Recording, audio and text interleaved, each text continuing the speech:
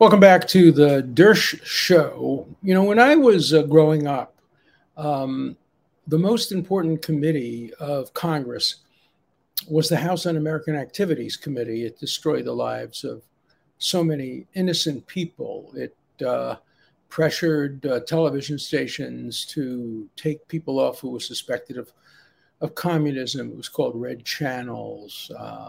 There was a blacklist. Witnesses were summoned to the committee and asked about their friends.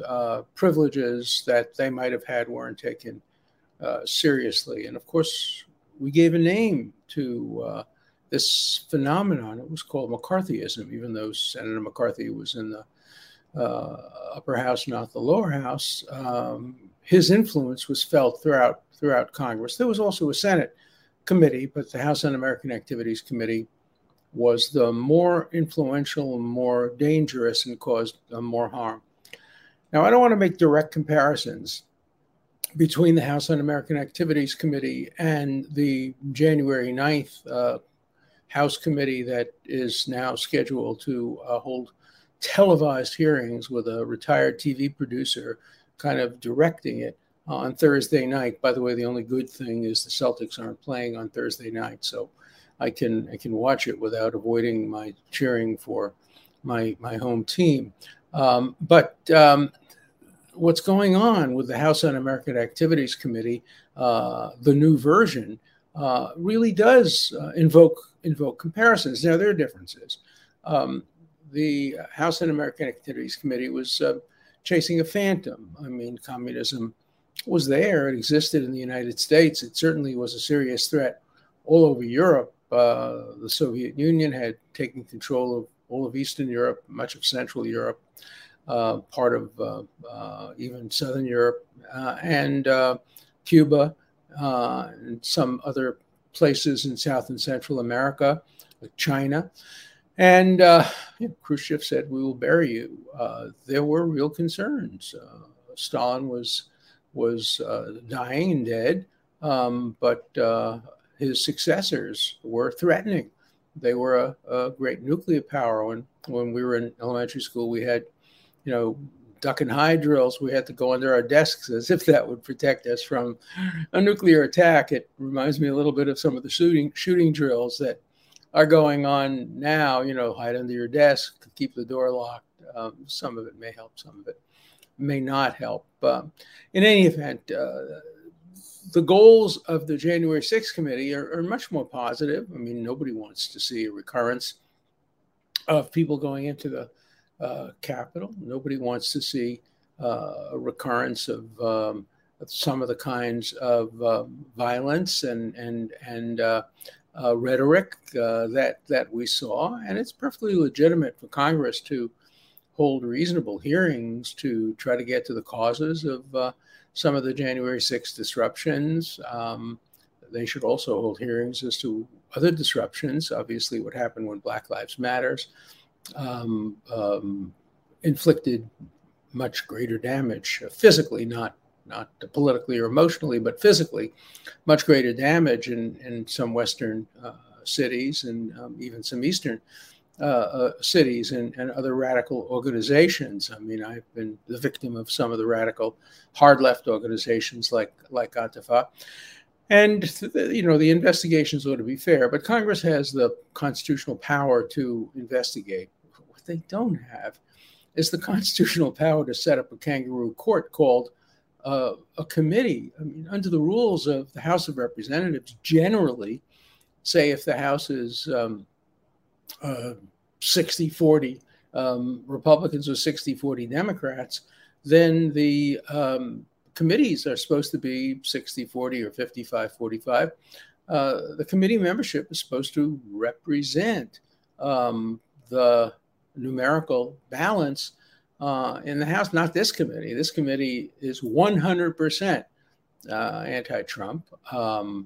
Most of them are Democrats. There are two what are called Republicans, and they vote Republican on many issues. But when it comes to Trump, they don't vote with the Republicans. They vote with the Democrats. Now, I have no favorable views of what happened on January 6th. As I've said many times, I think the election was perfectly fair. It wasn't perfect. No election ever has been. But Biden is our president, and President Trump should have recognized that, still should recognize that. I didn't like his speech on January 6th, and I didn't like the fact that some people went into the Capitol unauthorized. I don't like the way the police responded to it and the Justice Department responded to it, and keeping people in prison pending their trials. So we can talk about that on another show as well. And I represent one of the people who went in, did no damage, stayed there for a very short period of time, and came out in an effort to protest what he believed was an unfair election. I disagree with him on his belief, but I don't pick my clients based on my beliefs or their beliefs. But the committee is totally rigged and totally one-sided, and no one should believe a word that comes out of the committee reports. The committee reports are going to be a pravda.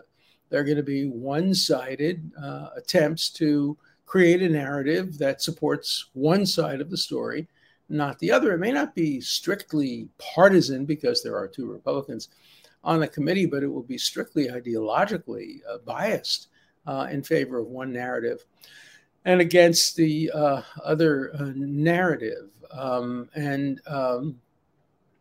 There are constitutional issues as to the composition of the committee. There are statutory and rule issues. Courts have generally ruled against those challenges. And then, as of course I talked about yesterday, there's the issue of the House issuing these illegal subpoenas, which demand that people who are advising the president or have advised the president disclose confidential material.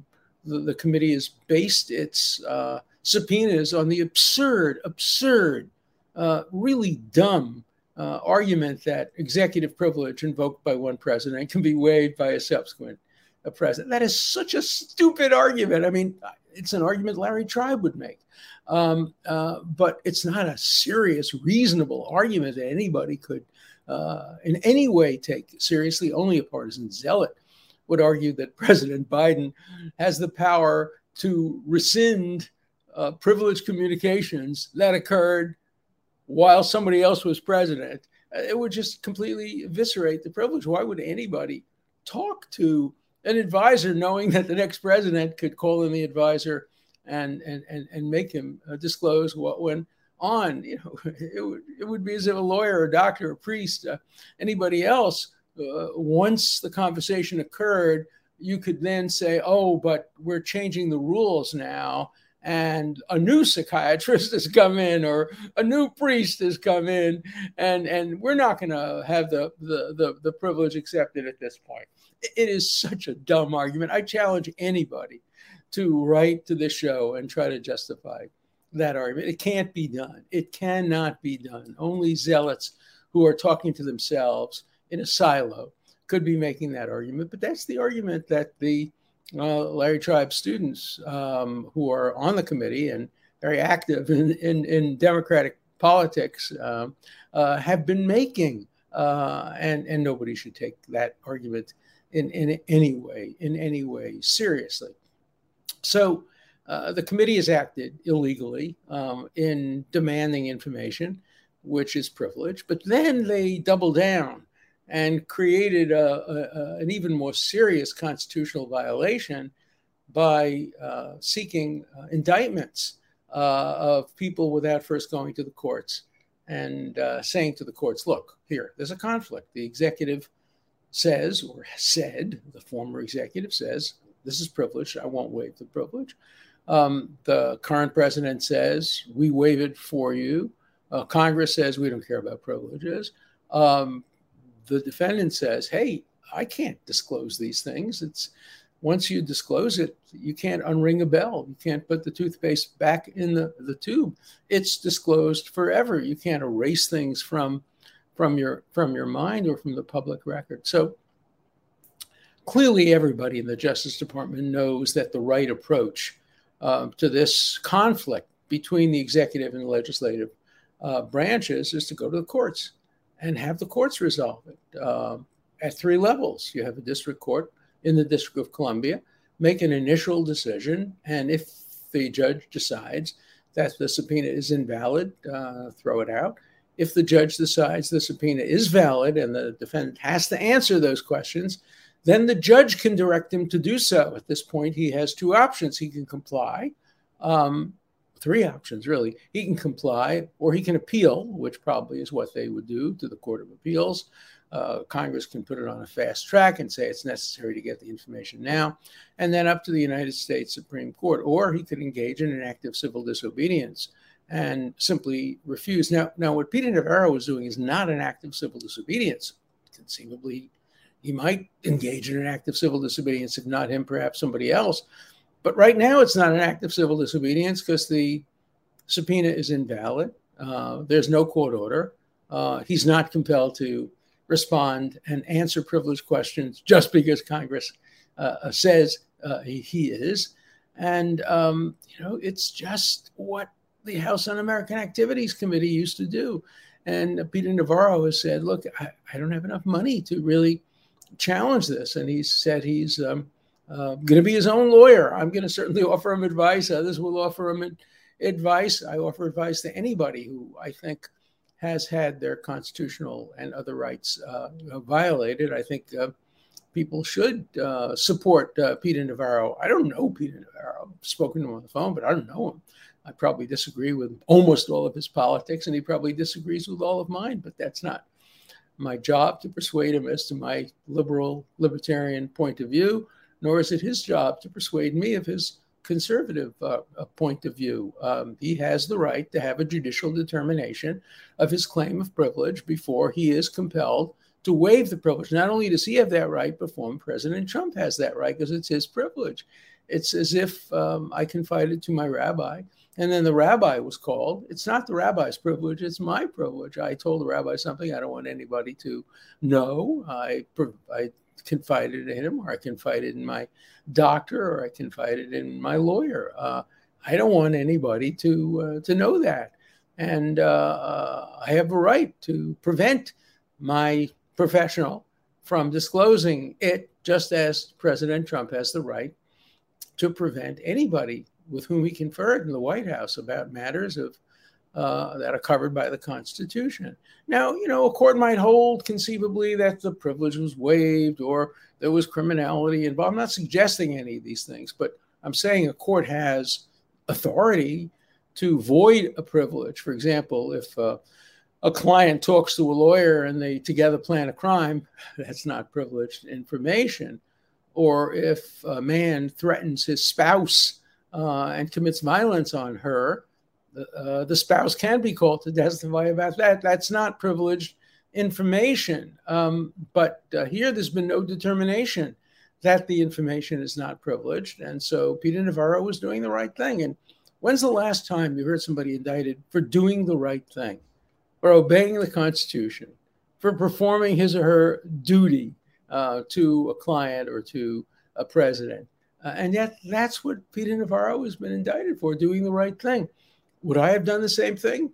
Yeah, I might have written a more lawyerly letter or been a little bit more polite in what I said. I might have written to the committee saying, please indicate all the questions you intend to ask me, and I will tell you which ones I can answer. If the president asked me about the weather, I can answer that. But if he asked me about something that relates to the presidency, no, I can't answer that. As I say, I probably would have written a letter of some kind, but that's not required by the law. Congress simply cannot compel privileged information to be disclosed. I had a case many years ago where Congress tried to do that, and we beat them, the Imelda Marcos case. And I think that Peter Navarro probably will win his case as well. Maybe not at the trial level, but certainly at the appellate level, and I think beyond much doubt at the Supreme Court level if the Supreme Court decides to take the case. But in the meantime, he could be bankrupted. In the meantime, he was just treated horribly. The idea of dragging him off a plane, putting him in handcuffs, putting him in John Hinckley's cell, subjecting him to a body cavity search, he says, and to other humiliation. Generally, in a case like this, you hand the person a summons and say, please appear in front of the magistrate judge tomorrow morning at 9 o'clock, and they appear. That's certainly is what happened in every one of my cases. I've never had a client in situations like this treated like a murderer or a robber or a drug-addled violence doer.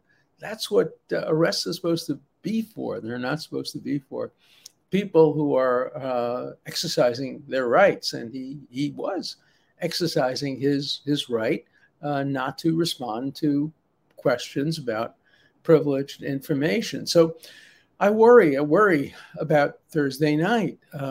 We saw televised hearings before, and we saw how much damage they could do to a person's reputation. If he sits there and publicly invokes privileges, I don't think Peter Navarro will or should do this, but some people will invoke the privilege against self-incrimination, which in the mind of a lot of people says, oh, we're guilty. That's not the case. I've often advised clients not to answer questions that might lead to information, though I never advise my clients to take the fifth itself, because taking the fifth is in the minds of many people, unfortunately, tantamount to a confession of guilt.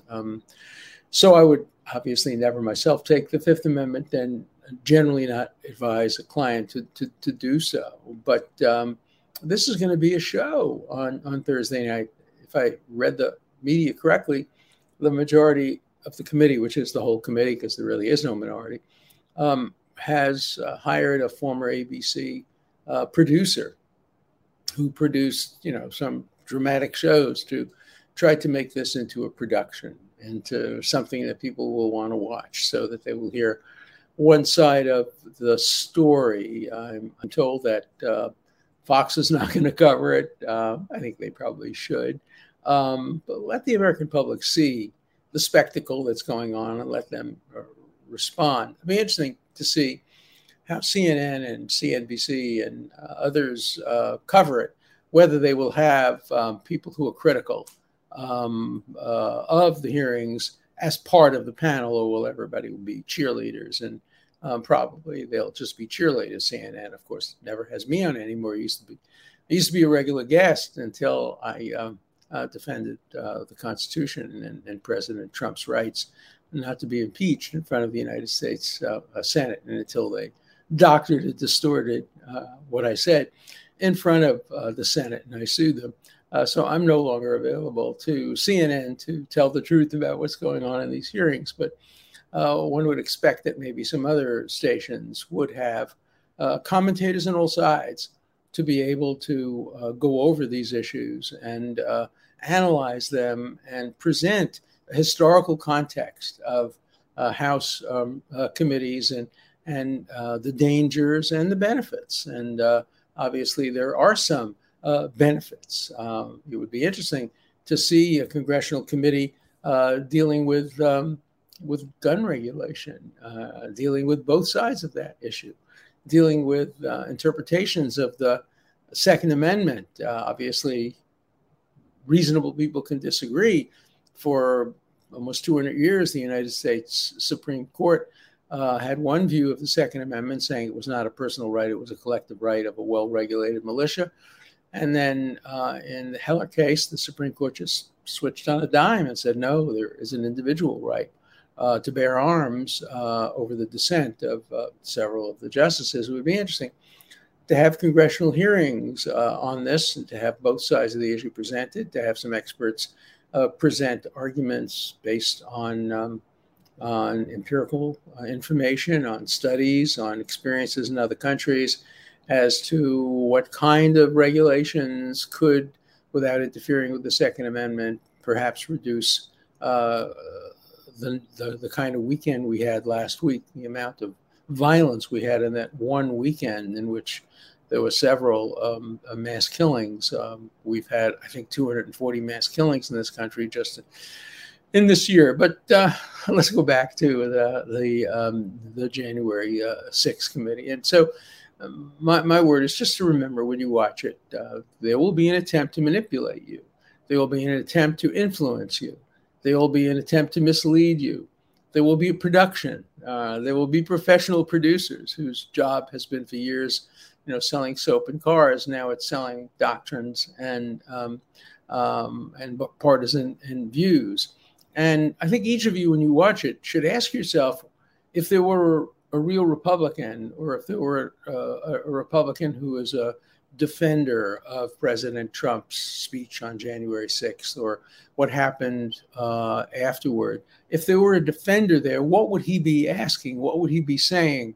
When I do a closing argument to a jury, I tell my students, what you have to do is tell them, look, the government always gets the last word. And while the government is speaking, I want you to imagine, ladies and gentlemen of the jury, what I would say if I had an opportunity to rebut him. I want to make you me for purposes of analyzing the arguments in this case. I want you to sit there and say, gee, if Alan had a chance to rebut, what would he say to this argument? What would he say to the argument? Put yourselves in the position of what if there were a balanced presentation on both sides. And I think that's the advice I would give you when you watch the hearings on Thursday night. Ask yourself what I would be asking, what you would be asking, what reasonable Republicans and reasonable defenders of Trump would be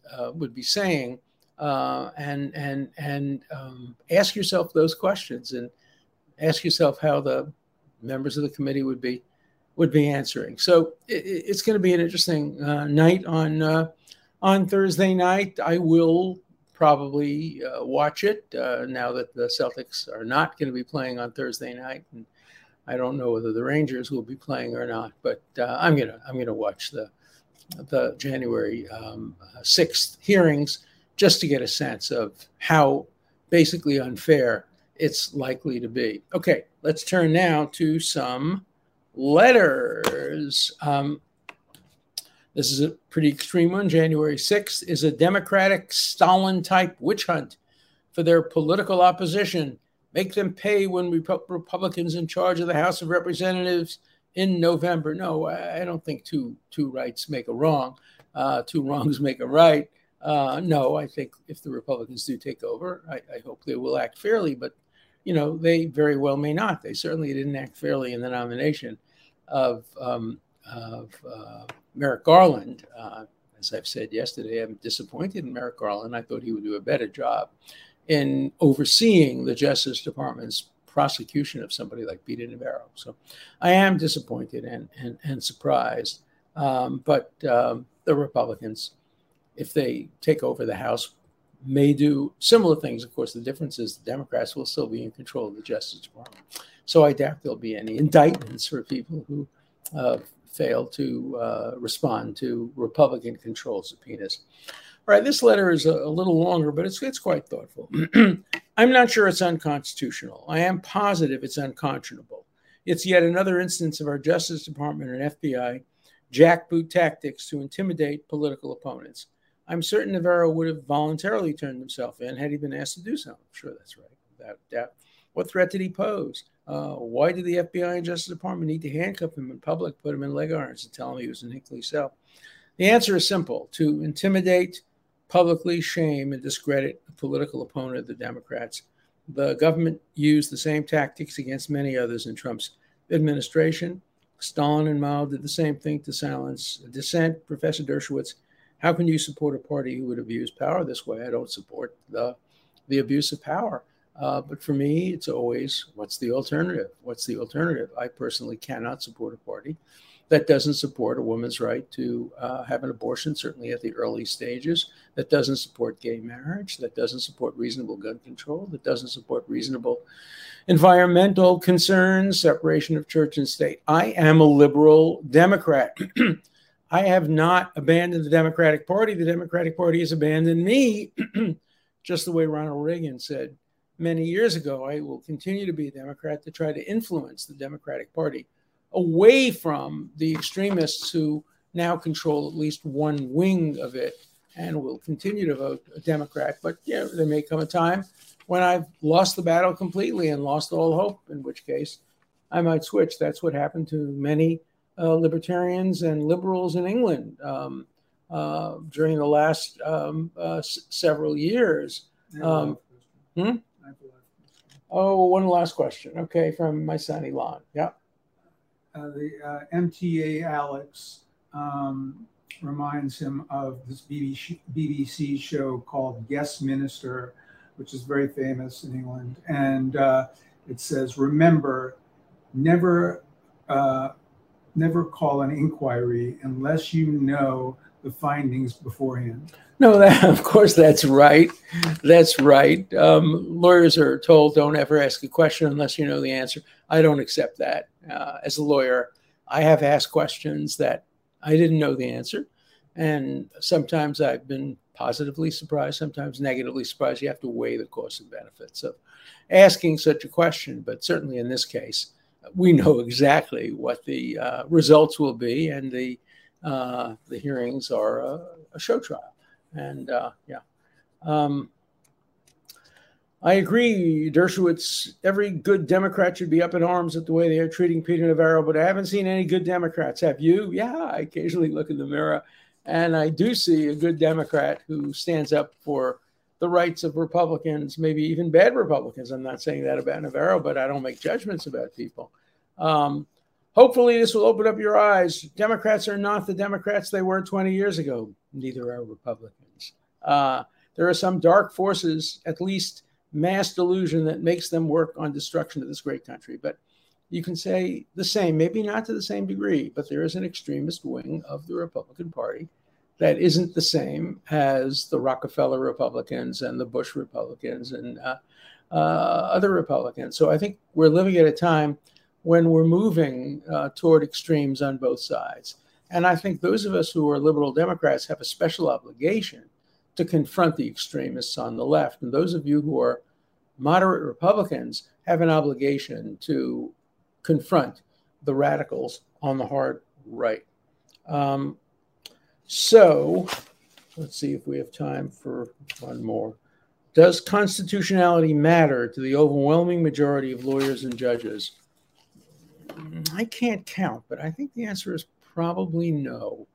I think that for the vast majority of lawyers, certainly, probably judges, though I'm not sure, the Constitution is a tactic for bringing them to the results they want. The worst villain of this, and the person who has taught so many people this kind of result-oriented constitutional analysis, is my former colleague, Professor Lawrence Tribe, who has never come to a constitutional conclusion that I'm aware of that differs from his politics. For him, the Constitution is a way of justifying his ideological and political goals. And he has taught students that for many years. I taught them exactly the opposite, and it's to Harvard's virtue that both of us served on the faculty together, and we're actually friends for a while today.